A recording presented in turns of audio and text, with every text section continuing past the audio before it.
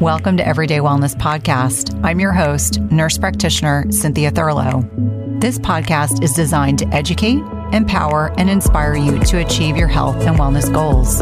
My goal and intent is to provide you with the best content and conversations from leaders in the health and wellness industry each week and impact over 1 million lives.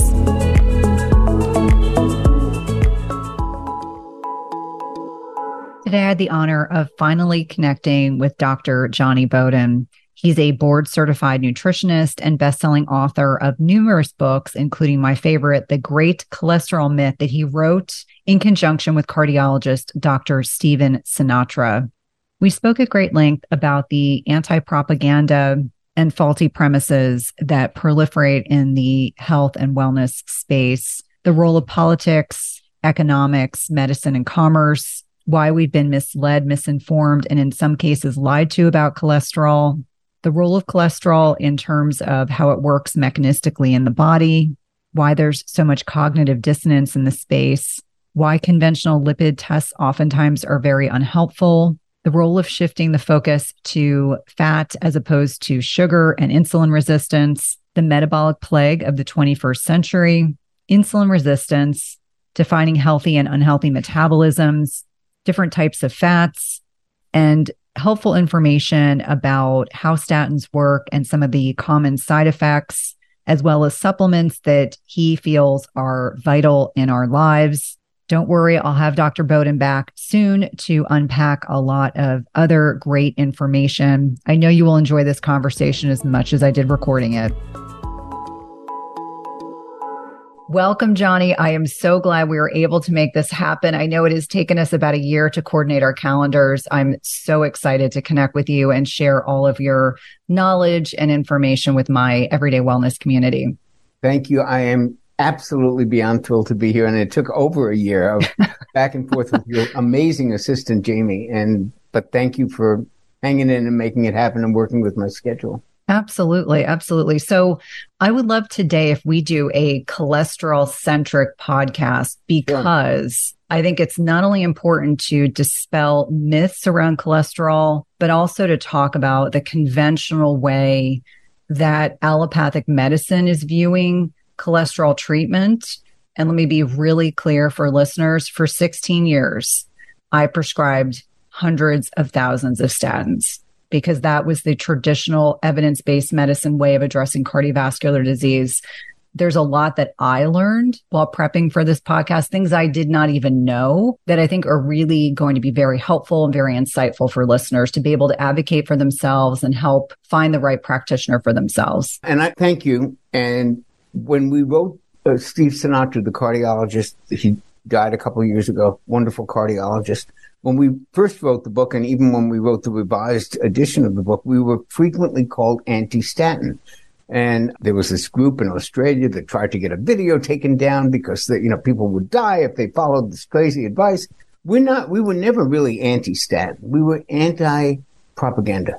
We were anti-overprescription and brand extension of a drug that had a moderate success in a certain tiny niche population, which was middle-aged men with previous heart disease.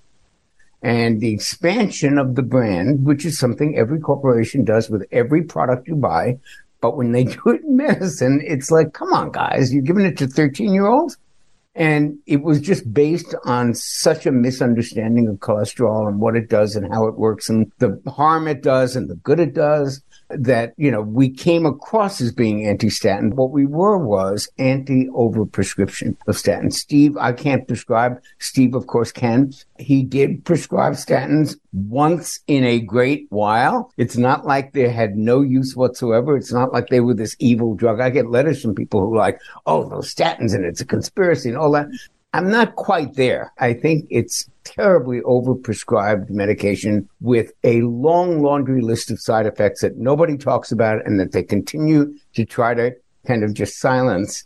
And yet the studies are very strong on that. So we can talk about all of that as well. I just want to make clear that I am not, statins are the devil, Right. And I think that that's important. And we're also not in this conversation suggesting that if you're currently taking cholesterol lowering medication, that that's inappropriate. This is really to fuel education, inspiration, and empowerment for those that are in that camp. Always. And Always. let me be very clear. If you're on a statin, you have cardiovascular disease and you're a male, in no way are we recommending anyone to stop anything that they're doing, but we're just providing information and really encouraging people to do their homework. So let's talk about cholesterol. Like, what exactly is it? Why is it so important? And how did it get so bastardized? How did we go from eating things like butter and saturated fat and meats to all of a sudden being fearful of fat and recognizing how much of a detrimental impact that has had on our health? Right. So right there is basically an hour and a half.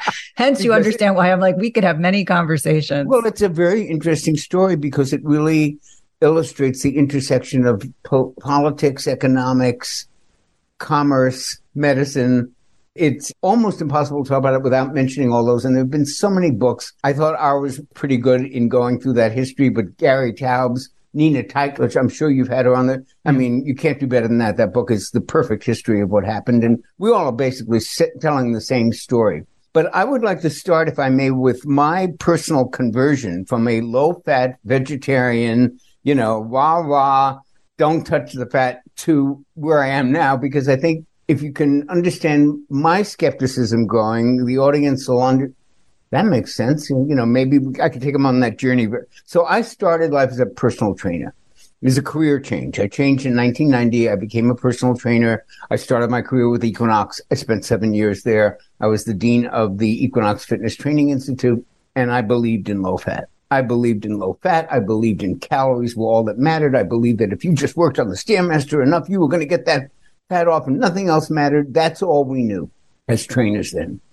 And everything we learned because the American Dietetic Association taught it to us as trainers, which I've gone on record as saying is, I think, the most destructive organization for the health of America that has ever been formed, possibly with the exception of the American Medical Association. But don't get me started. So we learned the orthodoxy.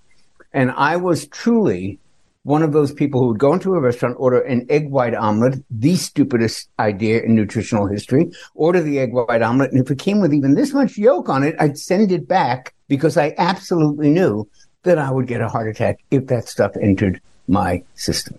So I was that. And the way I came to question some of this stuff was we had clients who were not doing well on low-fat diets. There were many of them. And it was around, as I told you, I started around 1990 with Equinox, 1991 when they first opened their doors. And the Atkins diet version number 3, the third edition, first came out in 72. There was another one, then 92 was the big one, had just come out and was getting a lot of publicity. And everybody was talking about it. And, we're losing all this weight on this thing called ketosis. And it was like just a new thing, and people were excited about it.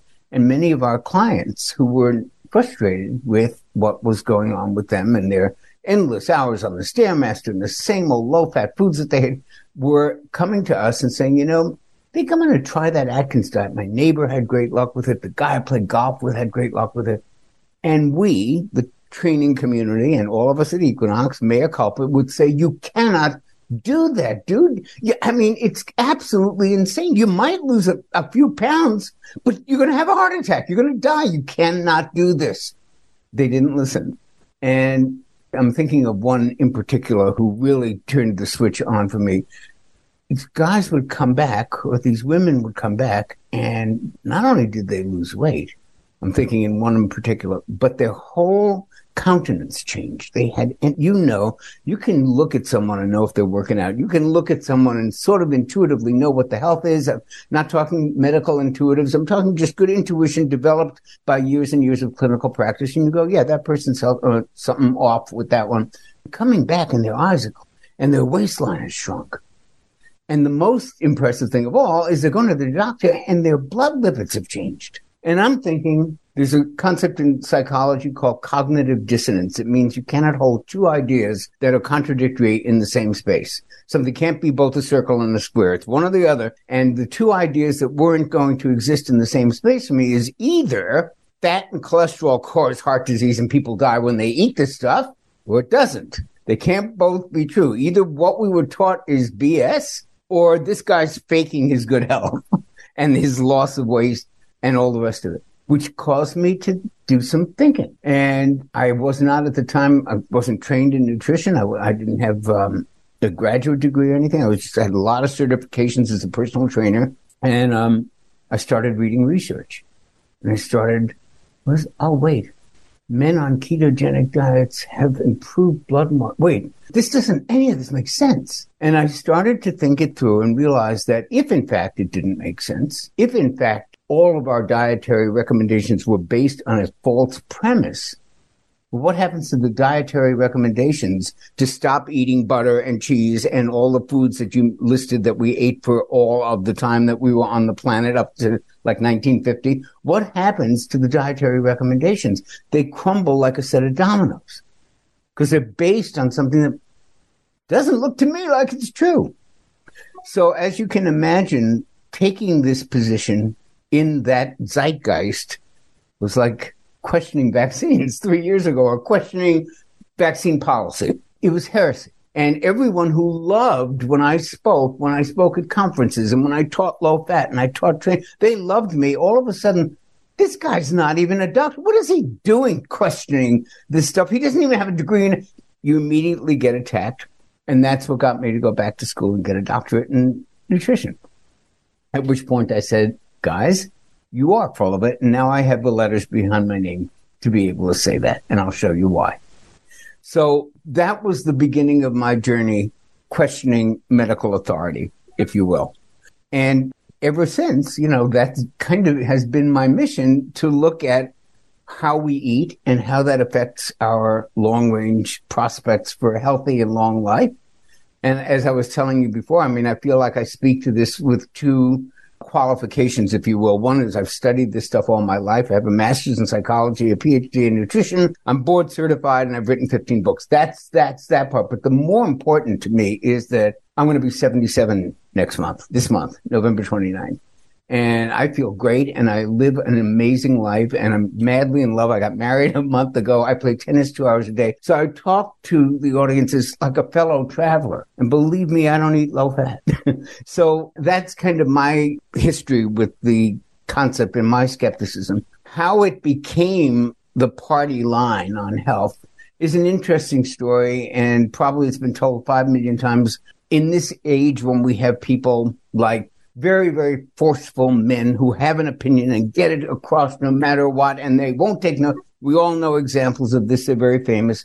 Well, there was such a man in government at that time, in the 1950s. His name was Ansel Keys. He was a physiologist. His PhD had been in eels. Those are the eels you're thinking of. You get in the sushi restaurant and it's swimming. So that was his background, no nutrition, no medicine. And he had an idea. And his idea was, you know what? People are getting heart disease because of what they're eating. And let me also set this up. It was in the 50s that we had a president named Dwight Eisenhower who got a heart attack in office. And it scared the pants off of everybody because we didn't even know heart disease wasn't a thing. There wasn't a profession called cardiology till the first 50 years of the 1900s. Doctors would have to come over on the Queen Mary to watch heart operations because they didn't even know what cardiology was. So all of a sudden, this terrific general, he was probably the last president that everybody liked. Democrats, he was a nice guy and smart. He gets a heart attack. Now, of course, we didn't know anything then. He was also a chain smoker and God knows what else. And all of a sudden, heart disease is on everyone's mind. And here's Ansel Keys goes, I know what it is. They're eating too much fat. And you know how I know? I went to the Mediterranean and they don't eat any fat and they don't have heart disease. So it's got to be that. So I won't bore you with how he got this cockamamie theory approved.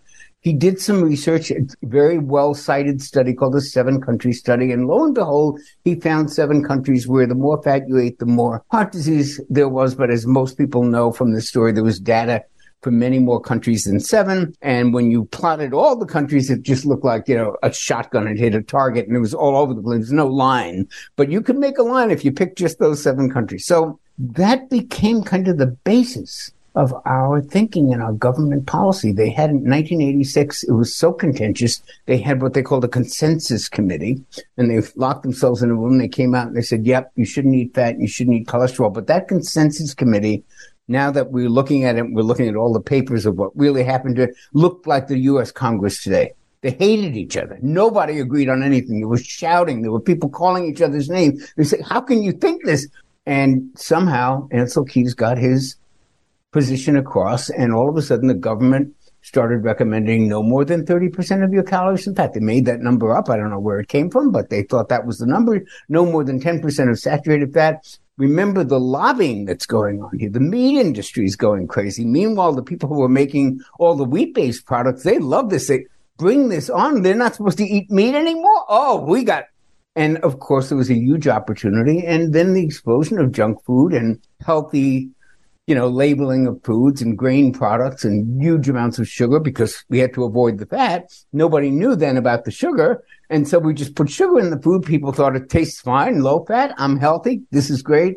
And this is basically, Cynthia, the zeitgeist in which we lived. And I've kind of been fighting that ever since. Yeah, it's interesting because I'm old enough to have remembered when I got out of college. It was still in the fat phobic years, and SnackWells were my huge. God, that was... SnackWells are the most horrifically, just, not only is it unpalatable. What those are? Do people remember those? I think people that are of a certain age. I definitely, myself, I graduated college in 1993. And I remember my roommate and I were like, this is great. We're going to buy all the cookies and all the crackers. And they tasted like crap because there's no fat in them and they just loaded them up with sugar.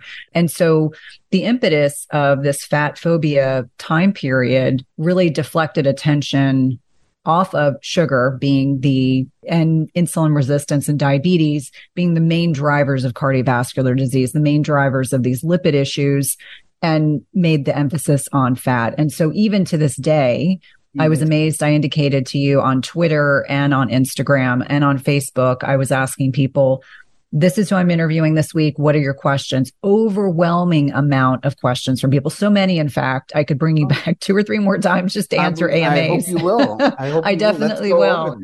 I definitely will. So before we kind of talk more about our kind of methodology, how we're addressing cholesterol issues, what is cholesterol? Because I think that's an important distinction so that listeners understand we've put a lot of emphasis on cholesterol issues when in fact it's not the cholesterol that's the problem. It's not the cholesterol as we know it that's the problem, 100% right. And anyone who's getting a prescription or a diagnosis based on the old-fashioned HDL, LDL test is practicing 1963 medicine. It's like using a flip phone in the days of the, Galaxy, whatever they're up to now, or the iPhone 15. It's just an antiquated test, and it continues to persist for many economic reasons. If money were no issue and economics were not part of this, they would have retired that test a decade or two ago. Today's podcast is sponsored by NutriSense. It combines cutting-edge technology and human expertise so you can see how your body responds to different types of nutrition, stress, exercise, sleep, and where you are in your menstrual cycle in real time. And by pairing a continuous glucose monitor with their app and expert nutritional guidance, NutriSense can help you reach your health goals. And the best part is it's not just a program where they send you the CGM and you have to figure it out on your own. Each subscription plan includes 1 month of free expert nutritionist support. Your nutritionist will work with you one-on-one, interpreting your data and providing customized advice to help you reach your health goals. The last time I had my CGM on, my registered dietitian and I troubleshooted over some specific concerns that I had. And whether you're aiming to lose weight, stabilize your energy, or just feel better overall, NutriSense offers the guidance and support you need. And lasting sustainable change takes time and can be achieved through a longer-term subscription. That's why I encourage my patients and clients to consider 3, 6, or 12-month subscriptions where it's actually less expensive and allows you to not only achieve your goals, but also to ensure that you stick to your healthy lifestyle for the long term. As I've mentioned before, I have found the CGMs I've used through NutriSense to be incredibly insightful, specifically to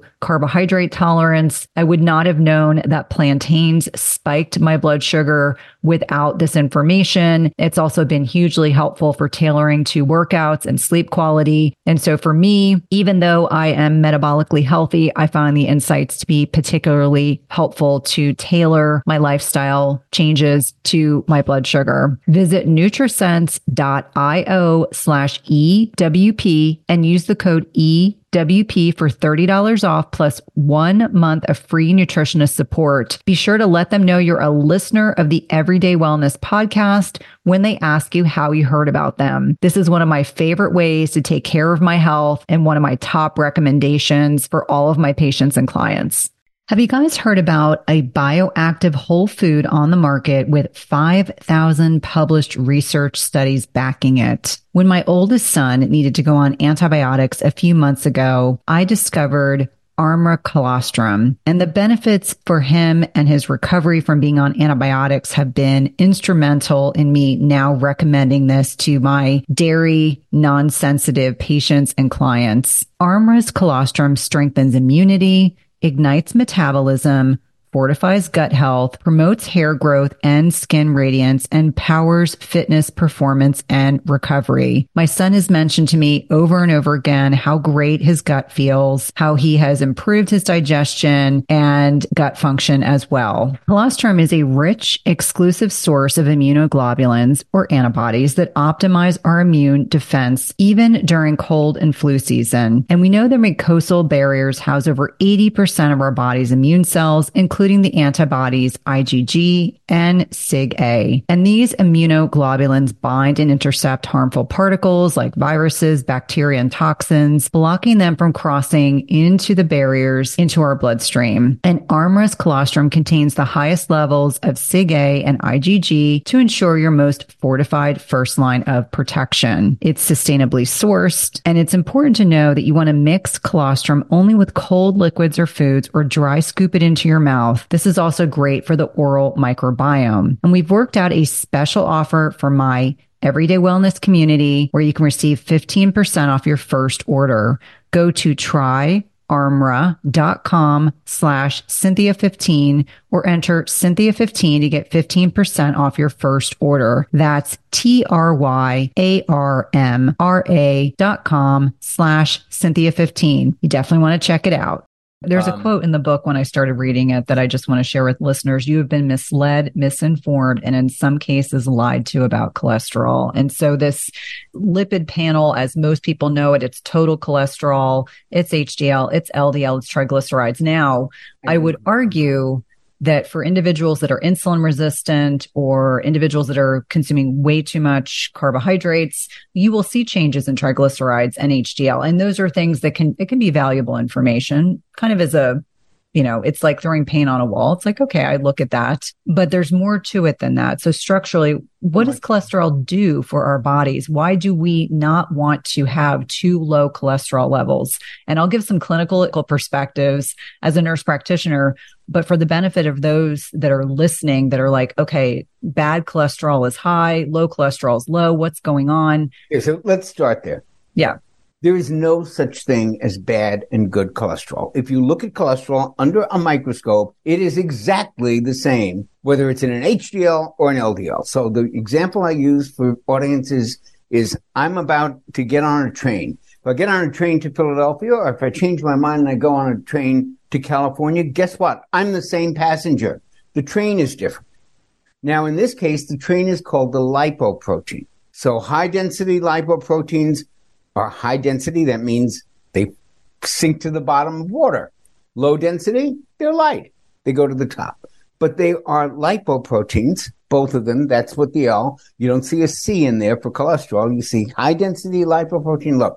The lipoproteins are the carriers. They are the trains. I always say they are the boats. Cholesterol is the cargo. So if, for example, you are trying to prevent boating accidents, say you're running a marina, what's the first thing? What's the most important thing you, as the director of the marina trying to prevent boating accidents, what do you want to know? Well, I know what I'd want to know. How many boats are in the water at any given time? What's the traffic of the boats? Because the more boats you got, more likelihood somebody's going to bang up against somebody else. Do you want to know how many Coca-Colas are in the fridge of the boat? Do you want to know what's in the glove compartment of the boat? Cholesterol is the cargo. Now, When the boat crashes, it spills all over the place, and everybody sees the cholesterol and they go, oh, that's what caused it. But that's like blaming the firemen for the fire. They show up at the fire, but they didn't light the match. So cholesterol does cause harm in the body under certain conditions, most of which involve a crash. Otherwise, it's just peacefully sitting in the boat, going from one place to the next. It's not doing anything.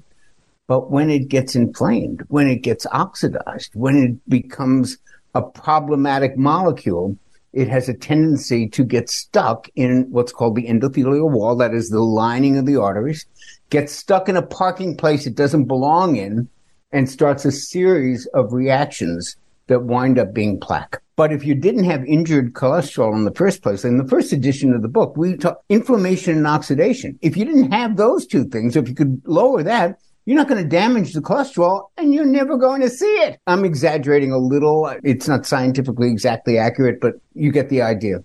So my belief is strongly that we should be looking at lipoproteins, not at the cargo in the lipoproteins. How do we do this? With a wonderful, absolutely available test, the advanced cholesterol test, which tells you how many lipoproteins, what size they are. Why do we care what size they are?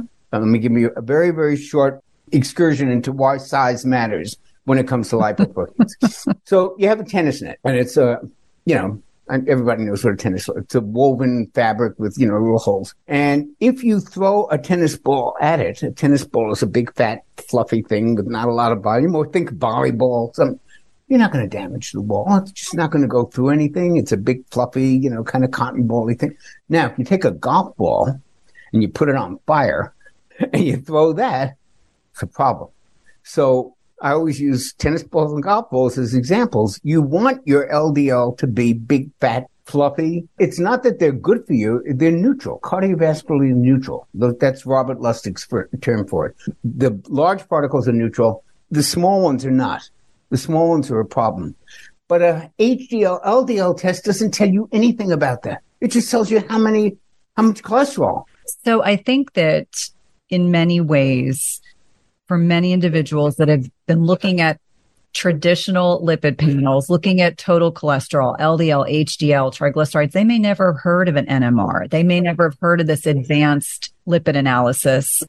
In terms of the context of helping people understand that most people are the traditional lipid panel, that's what most people think of. I will not name names, but there are physicians, nurse practitioners, PAs that will reach out to me and they'll say, this is all that we're running. And I'm like, these advanced lipid panels are very helpful for determining whether or not someone is at greater risk, or if you need to do more diagnostic testing, or if you need to consider medication. But to go off of a plain lipid panel, ridiculous. And by the way, I'm going to give you a personal story, and maybe at a later time we can go into it more in depth. Yeah. But I am a perfect example of this. For years, for decades, I had a absolutely sterling cholesterol panel. Any doctor that looked at it would go, oh, God, you must be doing things wonderfully. LDL's under 100, not LDL, total cholesterol is like 160, 150. I mean, they think that's great. When I discovered that there are other ways and better ways to test that actually gave you much more valuable information, of course, I began getting those tests. And by the way, you mentioned NMR. There are many of them now. You can, and you just tell anybody an advanced cardiac profile or cardiac IQ. They have different names. I think has the LabCorp has LPIR. They throw in insulin resistance. So there's a million different, you can ask for the particle test, the NMR test. I began getting those tests, and it showed, Cynthia, a very different risk picture. I was like, this ain't good. My particle numbers are very high. They're in the red zone. None of this is seen if you look at HDL and LDL. None of it. It is really important to get better information. To this day, I answer questions on a wonderful platform called Any Question, where people can, submit questions and you do a video answer. I get 1 million of them from people who, my total cholesterol was 206 and my doctor wants to put me on a statin. So I want to quote Peter Attia for your audience. If they don't know who Peter Attia is. They love Peter Attia. Okay. So Peter Attia is like, I promote his books. I don't even promote mine when I go and buy. So the best book ever written on anti-aging. or on aging and age management medicine. Best one ever. I've read them all. I wrote one. I know about this. There's no better book. It's called Outlive. This is what Peter Attia says about total cholesterol. I'm going to quote it. Your total cholesterol has about as much to do with your risk for heart attack as your hair color. End of quote. Yeah. And there are doctors, 206, he's going on a statin. They're not even looking at LDL. They're looking at total. Yeah. Well, and folks, I cannot tell you how crazy that is. Well, and it's interesting because there were many women in my Facebook group that was what they said. My total cholesterol is 225. It's 198. And I tried to explain them. I said, if your cholesterol isn't high enough, you can't make sex hormones. You can't. Oh, yeah. You would ask, what does it do? So those things I think are really are very important. And my story that I was going to share was, obviously, I worked in cardiology for 16 years. I wrote a lot of prescriptions for statins appropriately given my patient population. However, occasionally I would have patients, I would look at their lipids and I would say, your total cholesterol is around 110. This isn't good. I would back off on their statin and then I would get reprimanded. And I would say, if you look at the research on low total cholesterol, it increases your morbidity and mortality. And it's because cholesterol plays a lot of very important roles in the body. And maybe that's the next thing to kind of address in our conversation. What does cholesterol do? I mentioned sex hormones, vitamin D, bile acids, things that are very important. If it did just that, we could stop. Sex hormones? Close the book.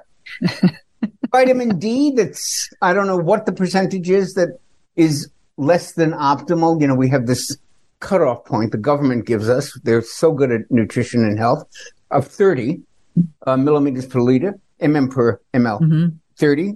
I can't tell you how ridiculous that is. So having these cutoff points that are kind of arbitrary and wrong don't help us in any way in terms of determining whether we're healthy or not. So vitamin D, you got on that because cholesterol is the parent molecule for vitamin D.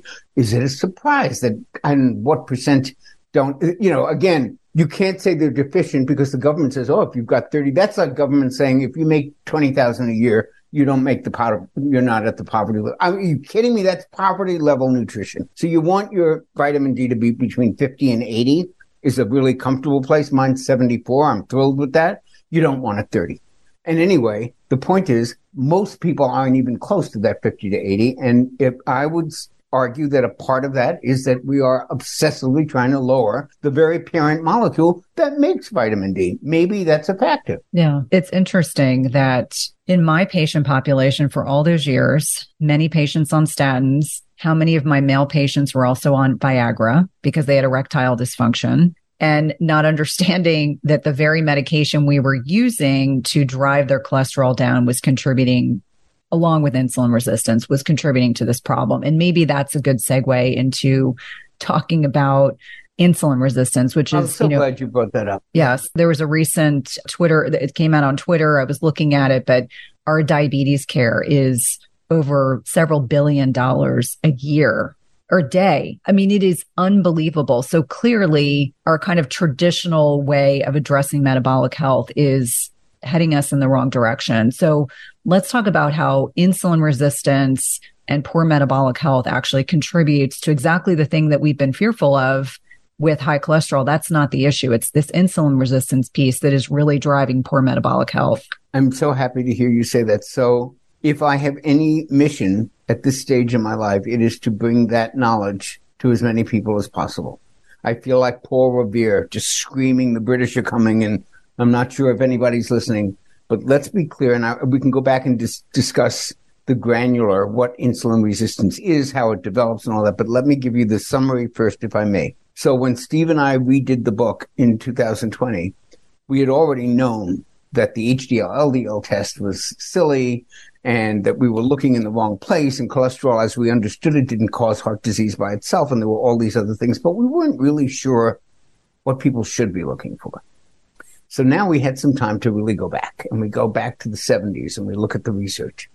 And I can tell you that both of us concluded, and it is my conclusion to this day, that the metabolic plague of the 21st century is something called insulin resistance, and that it underlies every major chronic disease you can think of.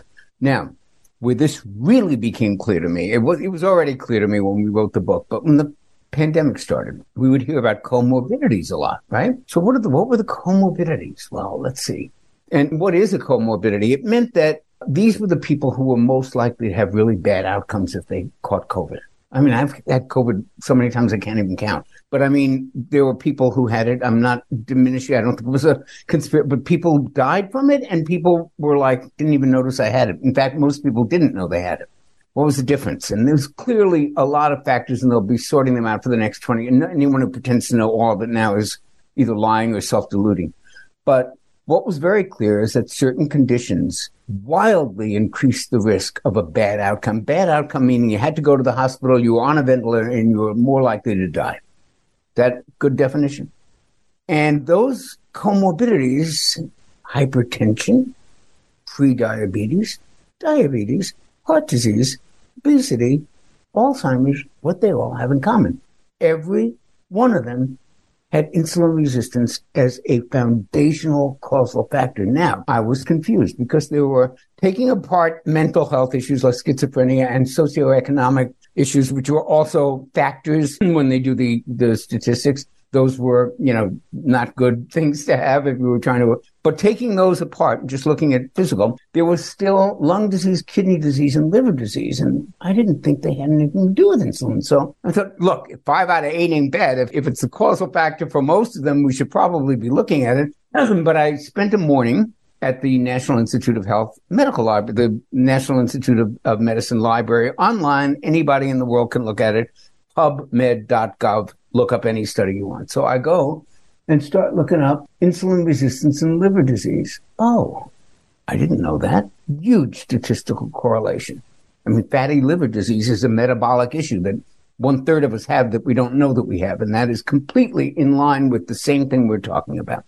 Kidney disease, lung disease. Just go look for yourself. Insulin resistance, insulin resistance, insulin resistance. So we are talking about a metabolic plague that affects 88% of Americans. Please look it up. Never take anything I say as guru talk. Just go investigate. And you will see that figure, 88%. It's in the literature. You can read the Science Daily report on it. I even talked to someone recently who's even more up on this, and she told me it's up to 93%. But let's go with 88. That's scary enough, okay? Even if it's not 93. Have some degree of insulin resistance. And if you're still not insulin resistance is prediabetes. They are identical. Okay, so if we're talking prediabetes, you're not sure, and insulin, same thing. In fact, there's now a name, the World Health Organization now recognizes cardiometabolic syndrome as a thing, and that is insulin resistance prediabetes, the same thing we're talking about. And what we found in our reading of the research was that insulin resistance shows up 10 years before your doctor says, your cholesterol is elevated, Mrs. Jones, we should put you on a statin, or 10 years before they say, you've got A1C's climbing up a little. I think we need some metformin. 10 years earlier, you can see insulin resistance. Yeah, it's interesting. When I was a student, so I trained in Baltimore, and there were always postdocs from other countries that would come to where we were because Baltimore had 2 major research hospitals. And this lovely Australian doctor said, I don't know what it is about you Americans, but you do a really lousy job managing diabetes. Oh. And I looked at him and I said, and this is like the early 2000s. And I said, why would you say that? Because I was still very indoctrinated into we're doing everything right. And he said, you all wait for your patients to get diabetes. Why aren't you intervening earlier? And I remember at the time. Ask your average doctor if he or she tests for fasting insulin. I talk about that all the time, how important it is. What's that? Or why should we do that? I don't know how to interpret it. That's what I sometimes will hear, because I will tell clients, here's a list of labs I recommend you ask your GYN, your PCP, your internist to do. And more often than not, people will say, why do I have to do a fasting insulin? And I'll explain that is years before your fasting glucose dysregulates. And no, a fasting glucose of 103 is not healthy or normal. Helping them understand this is the canary in the coal mine. Oh my God, you're so right, Cynthia. I cannot, I mean, yes. And what she said, folks, I mean, you're right. And what's interesting is for anyone that's listening, I have no skin in the game when I say this. Dave Feldman, who's been a guest on the podcast, who's really changing the narrative for how clinicians look at lipids and look at, lean mass hyper-responders. He's a brilliant engineer. Brilliant. He has Isn't it funny, by the way, how many of the best thinkers about this have come from outside medicine. Ivor Cummings, Dave Feldman. I mean, they're not doctors, they're not nutritionists. They just understand how things work. Yeah, and they're they go, systems. wait a minute, this doesn't make sense. If this goes to this, and they do it like an engineering problem. Yeah. No, I'm married to an engineer. Cummings, what? I'm married to an engineer, so I know exactly how they think. I play tennis with engineers. They think that they are a different breed in the way they think. And you get a smart one who looks at this stuff. This is what Ivor Cummings said. You'll love this. He said, as an engineer, if I had to go to market with a product that had the research behind it that the cholesterol hypothesis and statin drugs do, and that was the quality of the research I had on this product, they wouldn't let me take the product to market. Yeah. Well, so what I was trying to say so Dave Feldman has a company called Own Your Labs. They undercut the cost of LabCorp and Quest. I have no skin in the game. I don't get any affiliates to any of this. That's great to know about. But I refer people to Own Your Labs all the time because I'm like, listen, if your doctor or NP or PA will not draw this for you, it costs like $10. Go get your fasting insulin drawn. It will be so invaluable. It is so worth. I trend mine throughout the year. I probably test mine 4 times a year, but it also lets me know, is my thyroid being properly managed? I mean, there's a lot of good information there. And I think that should be the gold standard for every single person to help them determine where they are on this continuum of insulin resistance, because a lot of people, maybe not until middle age, all of a sudden you have men and women that suddenly have changes in sex hormones. We know estrogen is an insulin sensitizing hormone in women. All of a sudden they're like, what's going wrong? I'm gaining weight. I'm inflamed. My sleep's gone south, and they become insulin resistant. And many times they'll say to me, well, my fasting glucose is fine. Well, what's your fasting glucose? It's 97. And I always quote Robert Lustig, and I always say, Robert Lustig taught me that if your fasting glucose is between 90 and 99, it's not benign. You are at a 30% greater risk. Strong, but okay. I mean, he's another one like Atia. You don't argue with Robert. No. But he was saying that's a little severe in terms of, I mean, mine's in the 90s and I'm usually happy with that. But, in an ideal world, guess he's right. Yeah. He had said you're at 30% greater risk. So it doesn't mean you're going to, but you're at more risk. And certainly looking at all the other variables are certainly important. But I think it's helpful for people to stop focusing on A1Cs and to start looking at some of these other metrics. And I know we'll probably unpack some of these as well. I would like, if I may, so we've been talking about insulin resistance, and you have correctly, and I think I have correctly said how important the fasting insulin test is. And someone listening might say, well, what is that going to tell me? It just tells me I'm fasting insulin. Here's a little hack for you. So you know how the body mass index calculators work, right? You put in your height and your weight in a very complicated algorithm that nobody's going to know how to figure out. It does it for you, and it tells you 22, 24, 29, it tells you what your body mass index is. We got the same thing for insulin resistance. You need 2 numbers. You need your fasting glucose, which everybody in the world has if they've ever had a blood test. Even the most basic blood test, right? It always gives you fasting glucose. Now you got fasting insulin. You go to the calculator online. I think it's called Body Code. There's a number. Just put insulin resistance calculator into Google. There'll be a couple of them. I've tried them all. I've tried them at, different websites that do it, and it comes out the same number for me. So I think they're all accurate, or at least consistent. And with those 2 numbers, they will give you a number. They will show you the normal range of insulin resistance, and you will see exactly where you are on that. You don't need to even spend the money on a lab test that actually looks for insulin resistance, that alone. And I'll tell you a second way you can figure it out, or at least get a good idea. 2 numbers on that crappy test we talked about, just the triglycerides, the HDL, the LDL, and you look at your triglycerides, you look at your HDL. People glaze over because there's math involved here, but it's so simple, folks. You take the triglycerides, you divide it by the HDL. So triglycerides are 100, I hope. HDL is 50. You got a ratio of 2, 50 into 100, right? If it's a little more complicated, maybe it's 150 and 30, then the ratio is 5.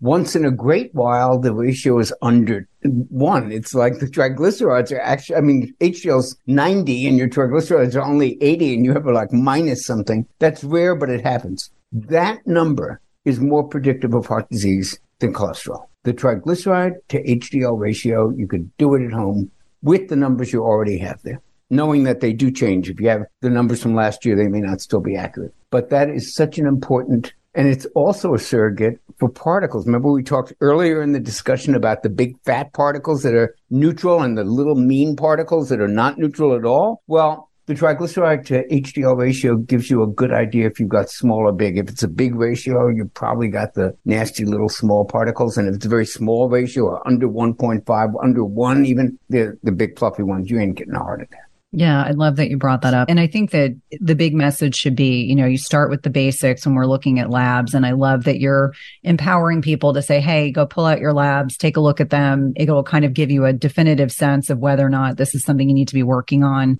I definitely want to talk a little bit about what makes insulin a unique hormone before we move on to statins, because I know that that's a hot topic. But insulin in and of itself is not a bad hormone, but it gets a really bad rap. You die if you don't have insulin. Type 1 diabetics were people who did not make insulin. And before they invented or discovered insulin in the 1920s and were able to make a molecule that mimicked it, every type 1 diabetic died before the age of 20. You cannot live without insulin. So, no, it's not a bad hormone.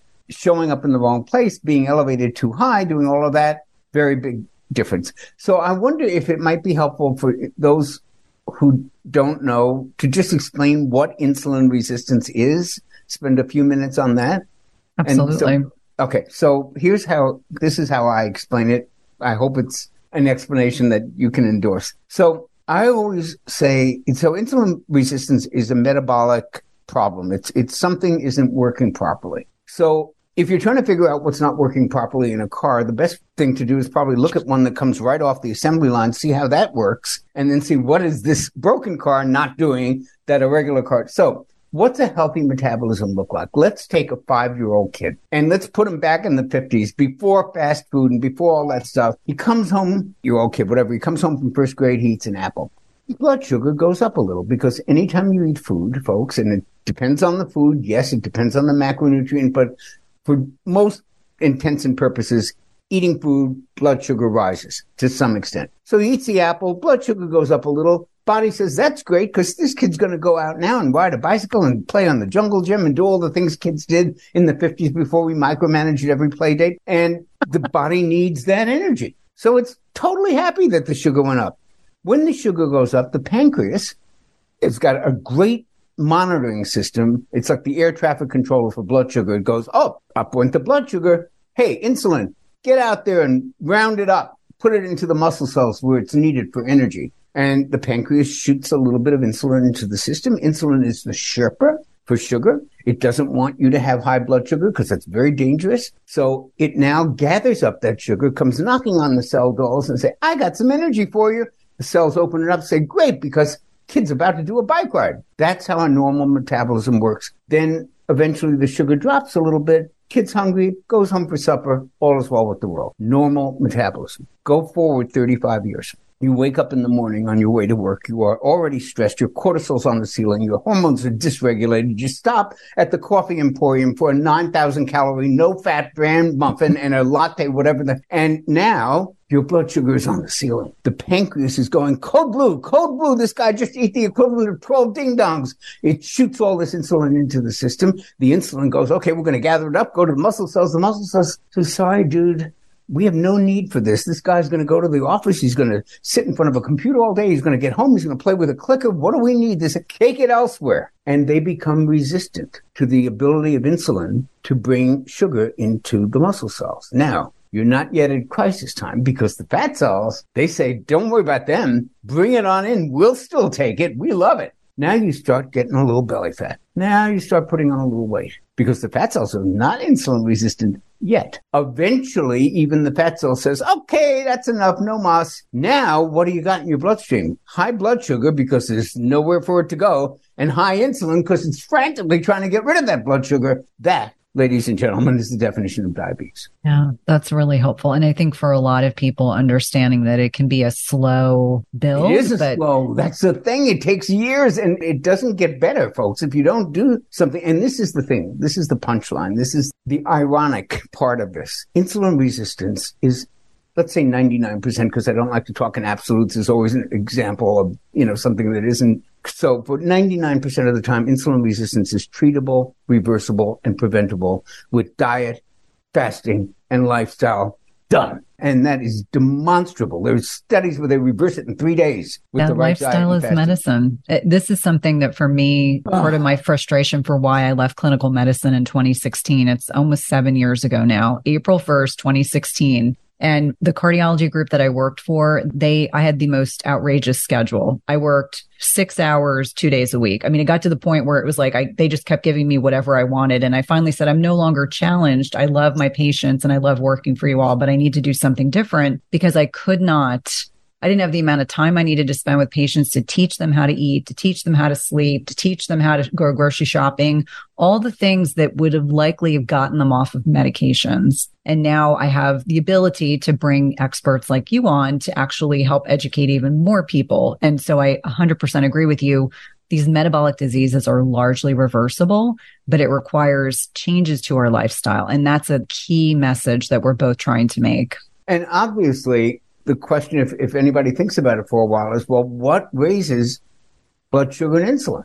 You know, what starts us on this path where insulin is constantly going up and it's elevated more than it should be? And why do we do fasting insulin? Because fasting insulin should be technically zero. Now, that's not really true. There's always a residual. But what's insulin doing in the bloodstream if there's no food there? Now, when it's elevated when you're fasting, it means it's ready to fight. It's already like got the arms and the troops all ready to fight the invading sugar molecules. So what foods we would maybe think, or what lifestyle choices raise this stuff in a way that we don't want it to be raised? So let's look at the 3 food groups. Well, there are 4 that provide calories. Alcohol is one of them, but most people aren't getting most of their calories from alcohol. So you got protein, fat, and carbohydrates. So carbohydrates, absolutely the clear winner in the blood sugar and insulin sweepstakes. That is the food group that in general raises both blood sugar and insulin the highest. There are exceptions. Broccoli doesn't necessarily do it, but in the huge tent that is carbohydrates, that's where most of the action is in terms of raising blood sugar and there afterwards insulin. Protein's in the middle. Protein will raise insulin and blood sugar, but not that much. And it does raise it a little bit, but it doesn't send it over the top. Guess what fat does to it? Nothing.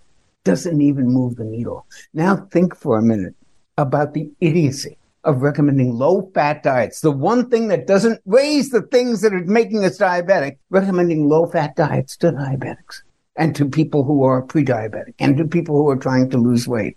Because the one thing we didn't mention about insulin is its nickname is the fat storage hormone. And it wasn't nicknamed that for nothing. Because what it does, that sugar is, if the muscle cells don't take it, it goes to the fat cells. It stores it as fat.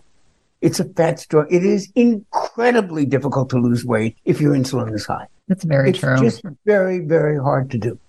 At some point, we've all been sold a big fat lie. It's called the protein misconception. So starting in the 1980s, we all believed that more protein equated to more muscle growth. And I'm here to tell you it's a big misconception. This has a great deal to do that our body can only absorb protein that's broken down into smaller building blocks called amino acids. It doesn't matter if you're consuming 30 grams of protein or 300 grams of protein. If you don't have a sufficient supply of enzymes to digest the protein, your muscles will ultimately be unable to use these as vital building blocks. That's why it's crucial you take a high quality digestive enzyme. The one I trust and use myself is called Masszymes by Optimizers. Masszymes is a full spectrum enzyme formula with more protease than any other commercially available product, with 5 different forms of protease. Plus, it contains all the other key enzymes you need for optimal digestion. If you're experiencing bloating, gas, or digestive distress, a contributing factor can be that your body is no longer producing as much digestive enzymes. And you can try Masszymes today, risk-free. They have a 365-day full money-back guarantee and is the gold standard in the industry. Go to bioptimizers.com/Cynthia. That's bioptimizers.com/Cynthia and use promo code Cynthia10 for 10% off of any order. Again, that's promo code Cynthia10 for 10% off any order. Do you find yourself struggling to get a good night's sleep? If so, you may be dealing with a hidden mineral deficiency. It is not at all uncommon in perimenopause and menopause to deal with sleep challenges. And we know that one of many contributory reasons for poor sleep can be a reduction in specific minerals that help regulate sleep quality, including magnesium, which is involved in GABA, which is our body's main calming neurotransmitter. We also know that we need potassium to create melatonin. And this is a hormone that is a master antioxidant, but is also utilized to help induce sleep. We also think about things like zinc, which can balance excitatory neurotransmitters like glutamate. And if it's overactive, meaning if your glutamate levels are too high, it can prevent your brain from becoming more relaxed and inducing sleep. And lastly, selenium increases both our deep sleep and sleep duration. All these minerals matter a lot for sleep, and any imbalances or deficits can have a major impact on the quality of sleep you get each night. And that's why I love Beam Minerals. They offer a full spectrum mineral supplement that gives you every essential mineral your body needs in the right doses, all in a highly absorbable liquid form. All you do is take a shot of Beam Minerals about an hour before bed. Don't worry, it tastes like water, and you'll replenish all of your body's minerals in about 30 seconds and give your brain what it needs for deep restorative sleep. I've been using this product over the last several months. I've really been impressed with the improvement in my sleep metrics, which I like to share on social media with my followers. And if you want a simple way to improve your sleep, head over to www.beamminerals.com and use code Cynthia for 20% off your first order. That's www.beamminerals.com and use code Cynthia for 20% off your first order. And I think it's interesting because, helping people understand that we want to utilize stored fats as a fuel source as opposed to consuming copious amounts of fats. And this is one of the common misunderstandings that I see is that people are like, great, I'm going to go low carb and ketogenic. And they're eating like 5 sticks of butter a day and 5 avocados. And I'm like, all right, time out. Those healthy fats are healthy. However, we want to utilize the stored fat in our bodies as a fuel source, especially if we have, fasting insulin is low. Let's touch on one very special type of fat. So medium chain triglycerides. Why are these so beneficial? And talk about how they're metabolized differently than other types of fats. What's interesting about MCTs, medium chain triglycerides, is that I would say from my personal experience, the vast majority of people don't even know what they are. They don't even know which ones of the fats qualify. So can we how much, biochemistry can be very boring. I can try to give you a very, very simplified version of this. So medium chain, the word chain is all fats are chains of molecules, chains together, right? Of hydrogen, of atoms. Long chain fatty acids, like for example, the omega-3s, those are long chain, short chain fatty acids that tend to be saturated, not always. And there's this group called medium. So the short ones have like 6 in the chain and the long ones might have 22. But then there's this little category of 6, 8, 10, and 12 that are called medium chains. There's 6, 8, or 10, or 12 in a row. And those are called the medium chains. And that's why coconut oil is always thought of as a good source of medium chain fatty acids. It's really not. And here's why. So in any kind of continuum, whether it's you're talking blood sugar or prices of items in the grocery store, it's a continuum, right? Blood pressure doesn't suddenly become high at 140 over 90. It's getting higher as it's going up 135, 130. So in the same way, the shortest of the medium chain, 6, is kind of almost like a short one, and 12 it's hitting into the long ones, right? They behave differently. Coconut oil is a wonderful source of C12, which is also known as lauric acid, which has amazing health benefits, but doesn't really behave like an MCT. The ones that behave like MCTs that are metabolized for energy are 6, 8, and 10. And according to Dave Asprey, it's all C10. So, it's not C12, which is what 60% of coconut oil is. Technically, it's a medium chain, but it's kind of flirt with the long chains. And therefore, it is a wonderful thing for like microbes. It's antimicrobial, and people use it for candida, all kinds of things like that. But it's not really...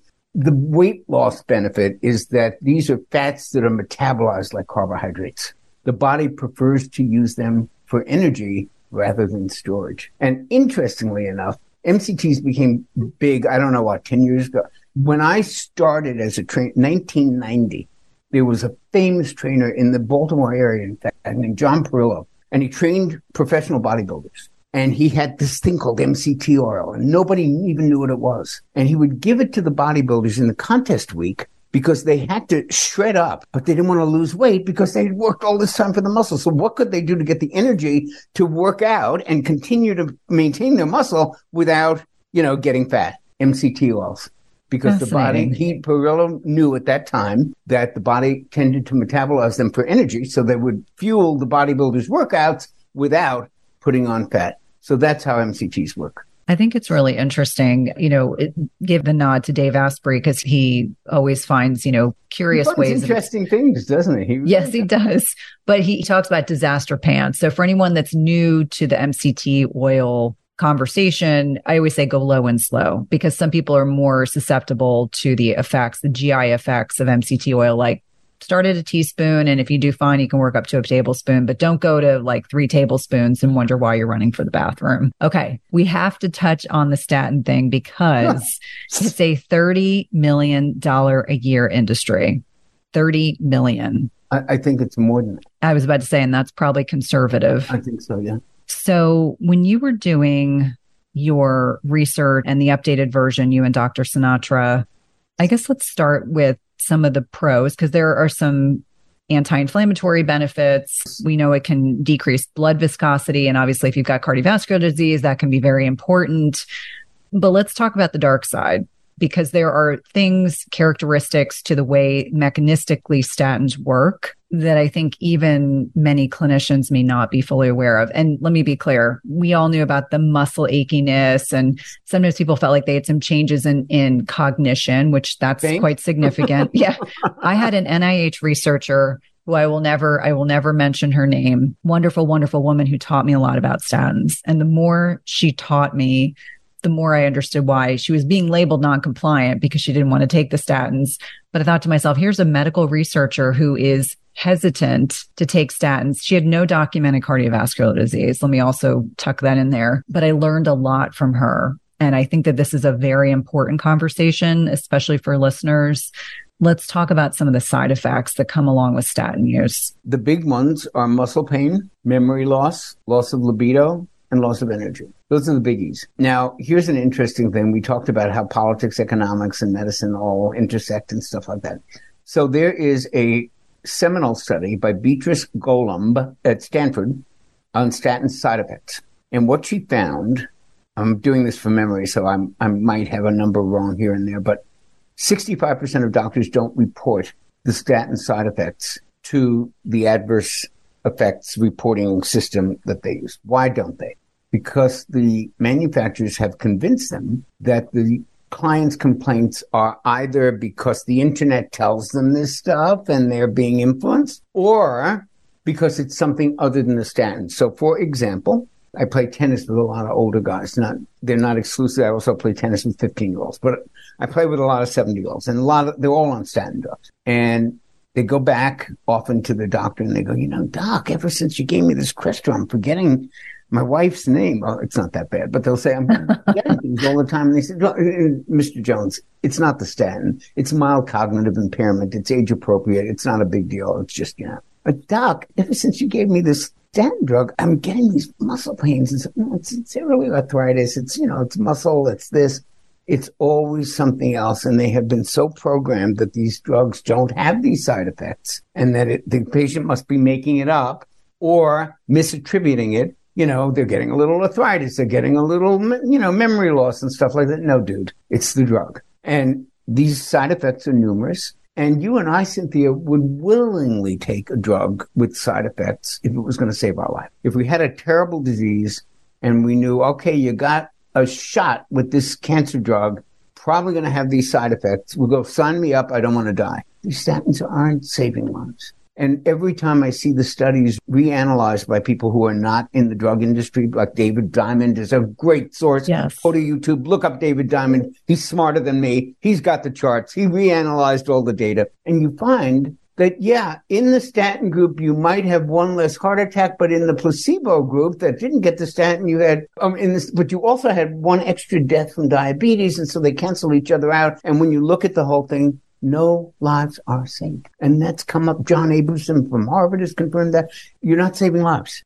As John Abramson says, if you die from a heart attack instead of diabetes, that's not a success. So I don't, as we started off with, that these are the devil's brew and that they're horrible drugs. You mentioned that they do some good things. Interestingly enough, the guy who started the whole statin skepticism, this brilliant European doctor, Uwe, I can never pronounce his last name, but you know who I mean, Uwe Raskolnikov, often said that statins would be a better drug if they didn't reduce cholesterol. Because here's what they do that's good. Let's tell the truth about it. They decrease viscosity, thickness of the blood, as Sinatra used to say, turning it from like ketchup into red wine. Okay, that's good. They are antiplatelet aggregation and they're slightly anti-inflammatory. I would argue that you could drown the anti-inflammatory effects with one drop of fish oil, but with none of these side effects, but that's a separate issue. But they are mildly anti-inflammatory, and in the general population, we can use all the help we can with anything that's anti-inflammatory. And apparently most people are not taking fish oil and all the other quercetin and all the other things that work as natural anti-inflammatory. So there's a little anti-inflammatory benefit, a little blood thinning benefit, all true. But the lowering of the cholesterol is probably the least important thing that they do. And that's the one that produces all the side effects. You didn't mention this, but cutting off the production of cholesterol also cuts off, in the way that statins do, also cuts off the production of one of the most important nutrients for the heart, which is coenzyme Q10. Apparently, they have known this all along. Merck, apparently, had a patent for statin plus CoQ10, knowing this back in the day. They never developed a drug because they said, nobody knows what coenzyme Q10 is. It won't even be a selling point. So it cuts off, and that is so ironic because coenzyme Q10 is an energy molecule for every cell in the body, but the heart never takes a vacation. It needs a lot of energy, like the brain. So you don't want to cut off CoQ10. And how many doctors actually tell their patients, I'm putting you on a statin, I need you to be taking 200 milligrams of coenzyme Q10 starting right this minute. Or you wait until they develop myalgias, which are muscle aches, which are incredibly common. Yeah. I think that the things that were surprising to me when I was looking through your book and then went down a couple rabbit holes looking at the studies is that it impacts the size and composition of our bile acids, which has a direct implication on the gut microbiome, reducing gut microbiome diversity, reducing levels of butyrate, and actually changes the gut microbiome to resemble patterns seen in diet-induced obesity. That blew my mind. Wow. I didn't know that.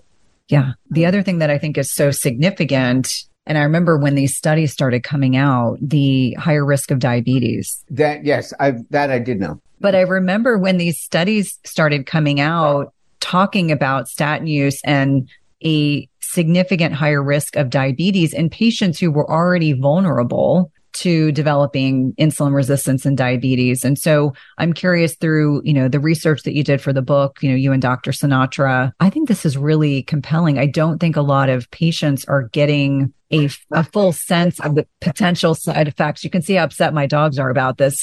Yes. The full potential set of side effects or conditions that can come from the utilization of statins. Yeah, just look at Beatrice Golem's study. She's got a list of them. It's a long list, And then, the politics come in. The statin companies say, yes, there are risks to every drug and there are side effects, but they're very, very rare. I don't think they're that rare. We don't really know because, as I said, doctors have been so well marketed to that they don't report them as side effects of the statin drugs. So we really don't know the extent of them. But, anecdotally, I know you must have seen a lot of it. I have seen tons of it. Yeah. Well, and it's interesting because the muscle aches, or the technical word is myalgias, I saw quite a bit of that. I definitely had a lot of patients who had concurrent heart failure and would ask me about CoQ10. And I would always say, I think it's absolutely fine. I didn't realize how extensive CoQ10 is in the heart. So it makes complete sense. Of course. I think one of the other things that I found interesting was a reduction in oxytocin. And so this is this this very special hormone that's not derived from cholesterol. But anyone that listens to this podcast knows how important oxytocin is because it helps lower cortisol. Let's talk about that, because I think that mechanistically it works a little bit differently. It's not derived from cholesterol, but the receptors that oxytocin kind of docks into are highly dependent on cell membranes, which if you're on a statin, that's really driving those down. Yeah, but that's a really interesting thing, Cynthia. I had not thought of that. And it shows you how connected all this stuff is in ways that, I mean, I've been reading this stuff for 30 years. I did not even know the oxytocin connection, but I completely accept it because I know 10 other examples where something that you're taking or doing or not doing is affecting a receptor, which in turn is affecting a release of a hormone, which in turn is, and that's what functional medicine is, isn't it? Yeah. Kind of looking at those. How all the stuff's connected, not going into little silos for this condition or that condition, but like, how does the thyroid talk to the adrenals? How do the adrenals talk to that's what functional medicine is. Yeah, absolutely. That's what Peter Attia calls medicine 3.0. He doesn't call it functional medicine, but he's talking about the same thing when we're talking about a patient, not a lab test. Yeah. I would love to at least kind of touch on some supplements, because you do talk about this extensively in the book. And then without question, we're bringing you back because I have so many other things I would love to ask you. But I'd love to talk to you. I know. We're going to end up making this a 3-hour podcast, so we'll have to bring you back. Let's talk about some supplements that have benefits for our health that you are a proponent of. You like the research that's been done on them. I want to, if I may, I'm going to start. I have a supplement conversation a lot with my sister-in-law, who's a tenured professor in environmental medicine at Rutgers. And I won't say she's not closed-minded, but she's very rigorous about the science she wants to see before she will take something. I'm not that rigorous, and I'll tell you why. I believe in general that most of us have to operate in life with less than complete information. We do it in 100 different ways, in 100 different venues. So I take I've reduced it now to about 38. It used to be like 52 supplements a day. And I'm not even including the collagen I put in the coffee and the other, 50 supplements a day. Can I tell you that every one of those is making a difference in how I feel or in clinical endpoints? Of course not. I mean, some of them have massive research like vitamin D. Some maybe not so. It's suggestive. But I look at it like, on balance, the downside of taking all these supplements is that it costs a little bit of money and it's a pain in the ass to get them together for me and Michelle for the weeks. You know, it takes an hour for the week to get them. And I had to swallow a lot of pills. That's not much of a downside. The potential upside is enormous. And I've been taking supplements more or less this number and with this obsessiveness since I was 38. I'm not interested in a science experiment to try to, well, do I know whether it's this one or that one, or is it the synergy? So I'm flying a little bit on faith with this. I do look at the research. I do see what makes the most sense, but it's not perfect research. And for those who want to shoot bullets at it, it's an easy target. There isn't perfect research on any of these things. I would argue that there's not perfect research on most of the drugs we take either. But so that said, are you asking me what I think are the core ones that like any audience could benefit from, or what I take, or, what's in between? I would love to start with core. And then what for you, I know that you take quite a few, as do I. What are your favorites for you? For the people who ask my opinion, my tennis partners, my family, I recommend 3 things. That is what I consider to be the greatest return of investment on the least effort. I would like to add a couple to those, but most people are willing to take 3 if they're even asking. And that might be the top. Those 3, without question, fish oil, magnesium, vitamin D. That's my core. And I would add to that, if they're willing to take one more, a multiple that has at least 25 milligrams of zinc and hopefully 200 micrograms of selenium, but I'll go with 100 if you eat some meat or some Brazil nuts. But I need the 25 milligrams of zinc. And there are multiples like that have it. I don't sell them or any. Life Extension's one that I use. And I like that because it's only 2 a day. A lot of the better multiples, in order to get decent amounts of different nutrients, you need 6 to 8 a day. And that's a lot. And so I'd add the multiple to that. And I'd probably add probiotics, but I just wish that we knew more about which ones and stuff like that. But those are the 5 I think we get the most return on investment. Now, beyond that, we could go all day. Coins on Cupid, definitely if heart is an issue on any level. I mean, even if it isn't, Steve used to say for normal people, 100 milligrams a day, people on statins, 200. So nobody gets a free lunch without, you need coenzyme Q10. I was amazed. I take 200 a day, and I just got back a very thorough blood test, and my coenzyme Q10 levels were low, and I have to figure that out with my cardiologist, why that is. So, sometimes taking it doesn't guarantee, your receptors might not be working properly, and that might be absorbing it properly, might be some other conditions. But I think coenzyme Q10 is high on that list. Yeah, that's really helpful. And what are your thoughts on things like red yeast rice? That was a question that came up frequently as an alternative to statin-esque properties in a supplement. I think red rice yeast, if it's well made and it's from a really good source that you can trust, like a company like Designs for Health. Again, I have no thing with this. These are the brands that people like Cynthia and I use. I think it's a very good supplement for that. It's a little out of my lane to know exactly the biochemistry, but what I understand of it is, if you picture kind of like radiation therapy, where like they take this wave and they go, at that one thing, versus if they take much lighter waves coming from 50 different directions, so there's much less damage, but at the point where you're trying to affect something, it all adds up. I feel like that's how red rice yeast works. It works in a different mechanism to lower cholesterol. And you have to remember how much Merck fought the introduction of red rice yeast in the supplement market. They fought it like you can't believe, because they knew it worked just as well as statins, at least in lowering cholesterol. So I think that's a very good. Again, don't take the medical advice. The trick is to find the right doctor. Provider. Yes. And then that's a big trick. But I do think red rice yeast is very good. Yeah, because it's interesting. As I was kind of prepping for today, I was like looking through, and I knew this would be a common question. So things like niacin, resveratrol, berberine, cacao. Yeah. I would love to comment on all of those. I'm a big fan of berberine.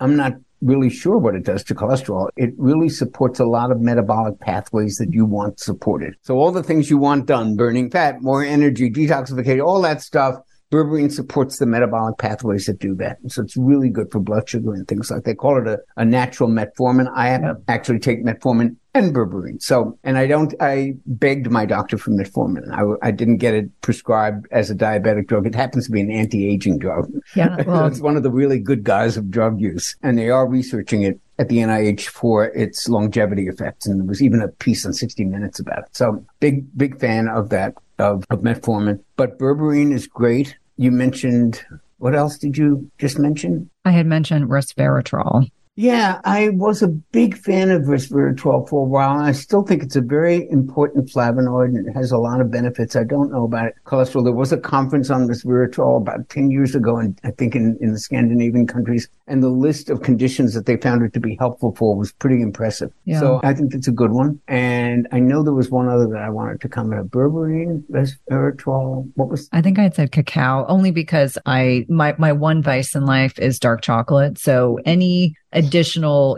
whether it's a superfood, but the benefits of cacao. I think with dark chocolate and cacao, the big one is blood pressure, because there are these studies on the flavanols in there, and I forgot what. Oh God, it's Panama.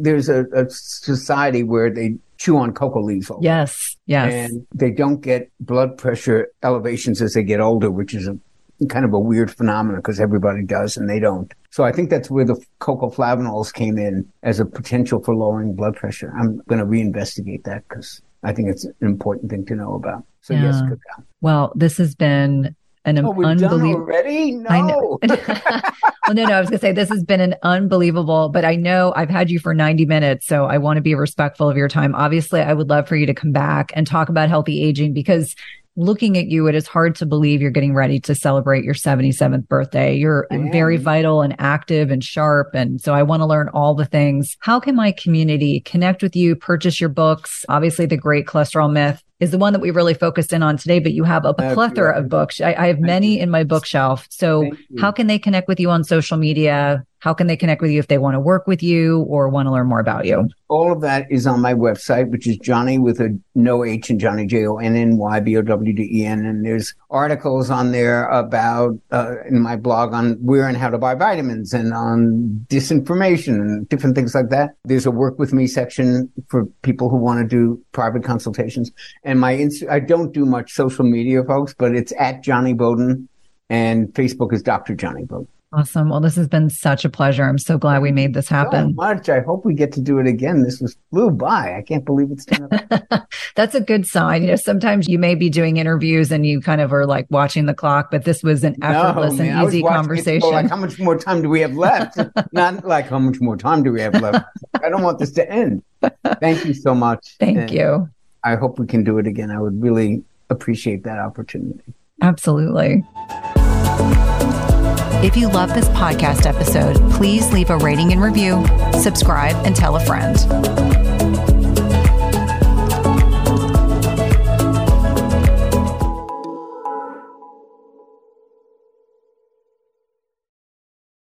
Just as you carefully choose the cut of meat or freshness of produce that you cook at home, you should carefully choose chemical-free cookware that provides a healthy and safe cooking experience.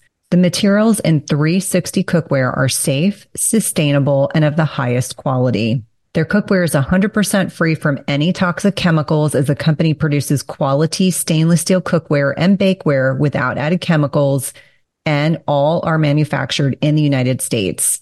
It's also the leading manufacturer that equips kitchens with cookware and bakeware that are free of all of the toxic chemicals and coatings, including PFAS, Teflon, and ceramic. And the best thing is that when used properly, the product's construction provides nonstick properties in a product that can be passed down through generations. Go to www.360cookware.com and use code Cynthia20 for 20% off your first order. Again, that's 360cookware.com and use code Cynthia20 for 20% off your first order. We've been using their products over the last several months and have really been pleased with not only the durability, but ease of cleanliness.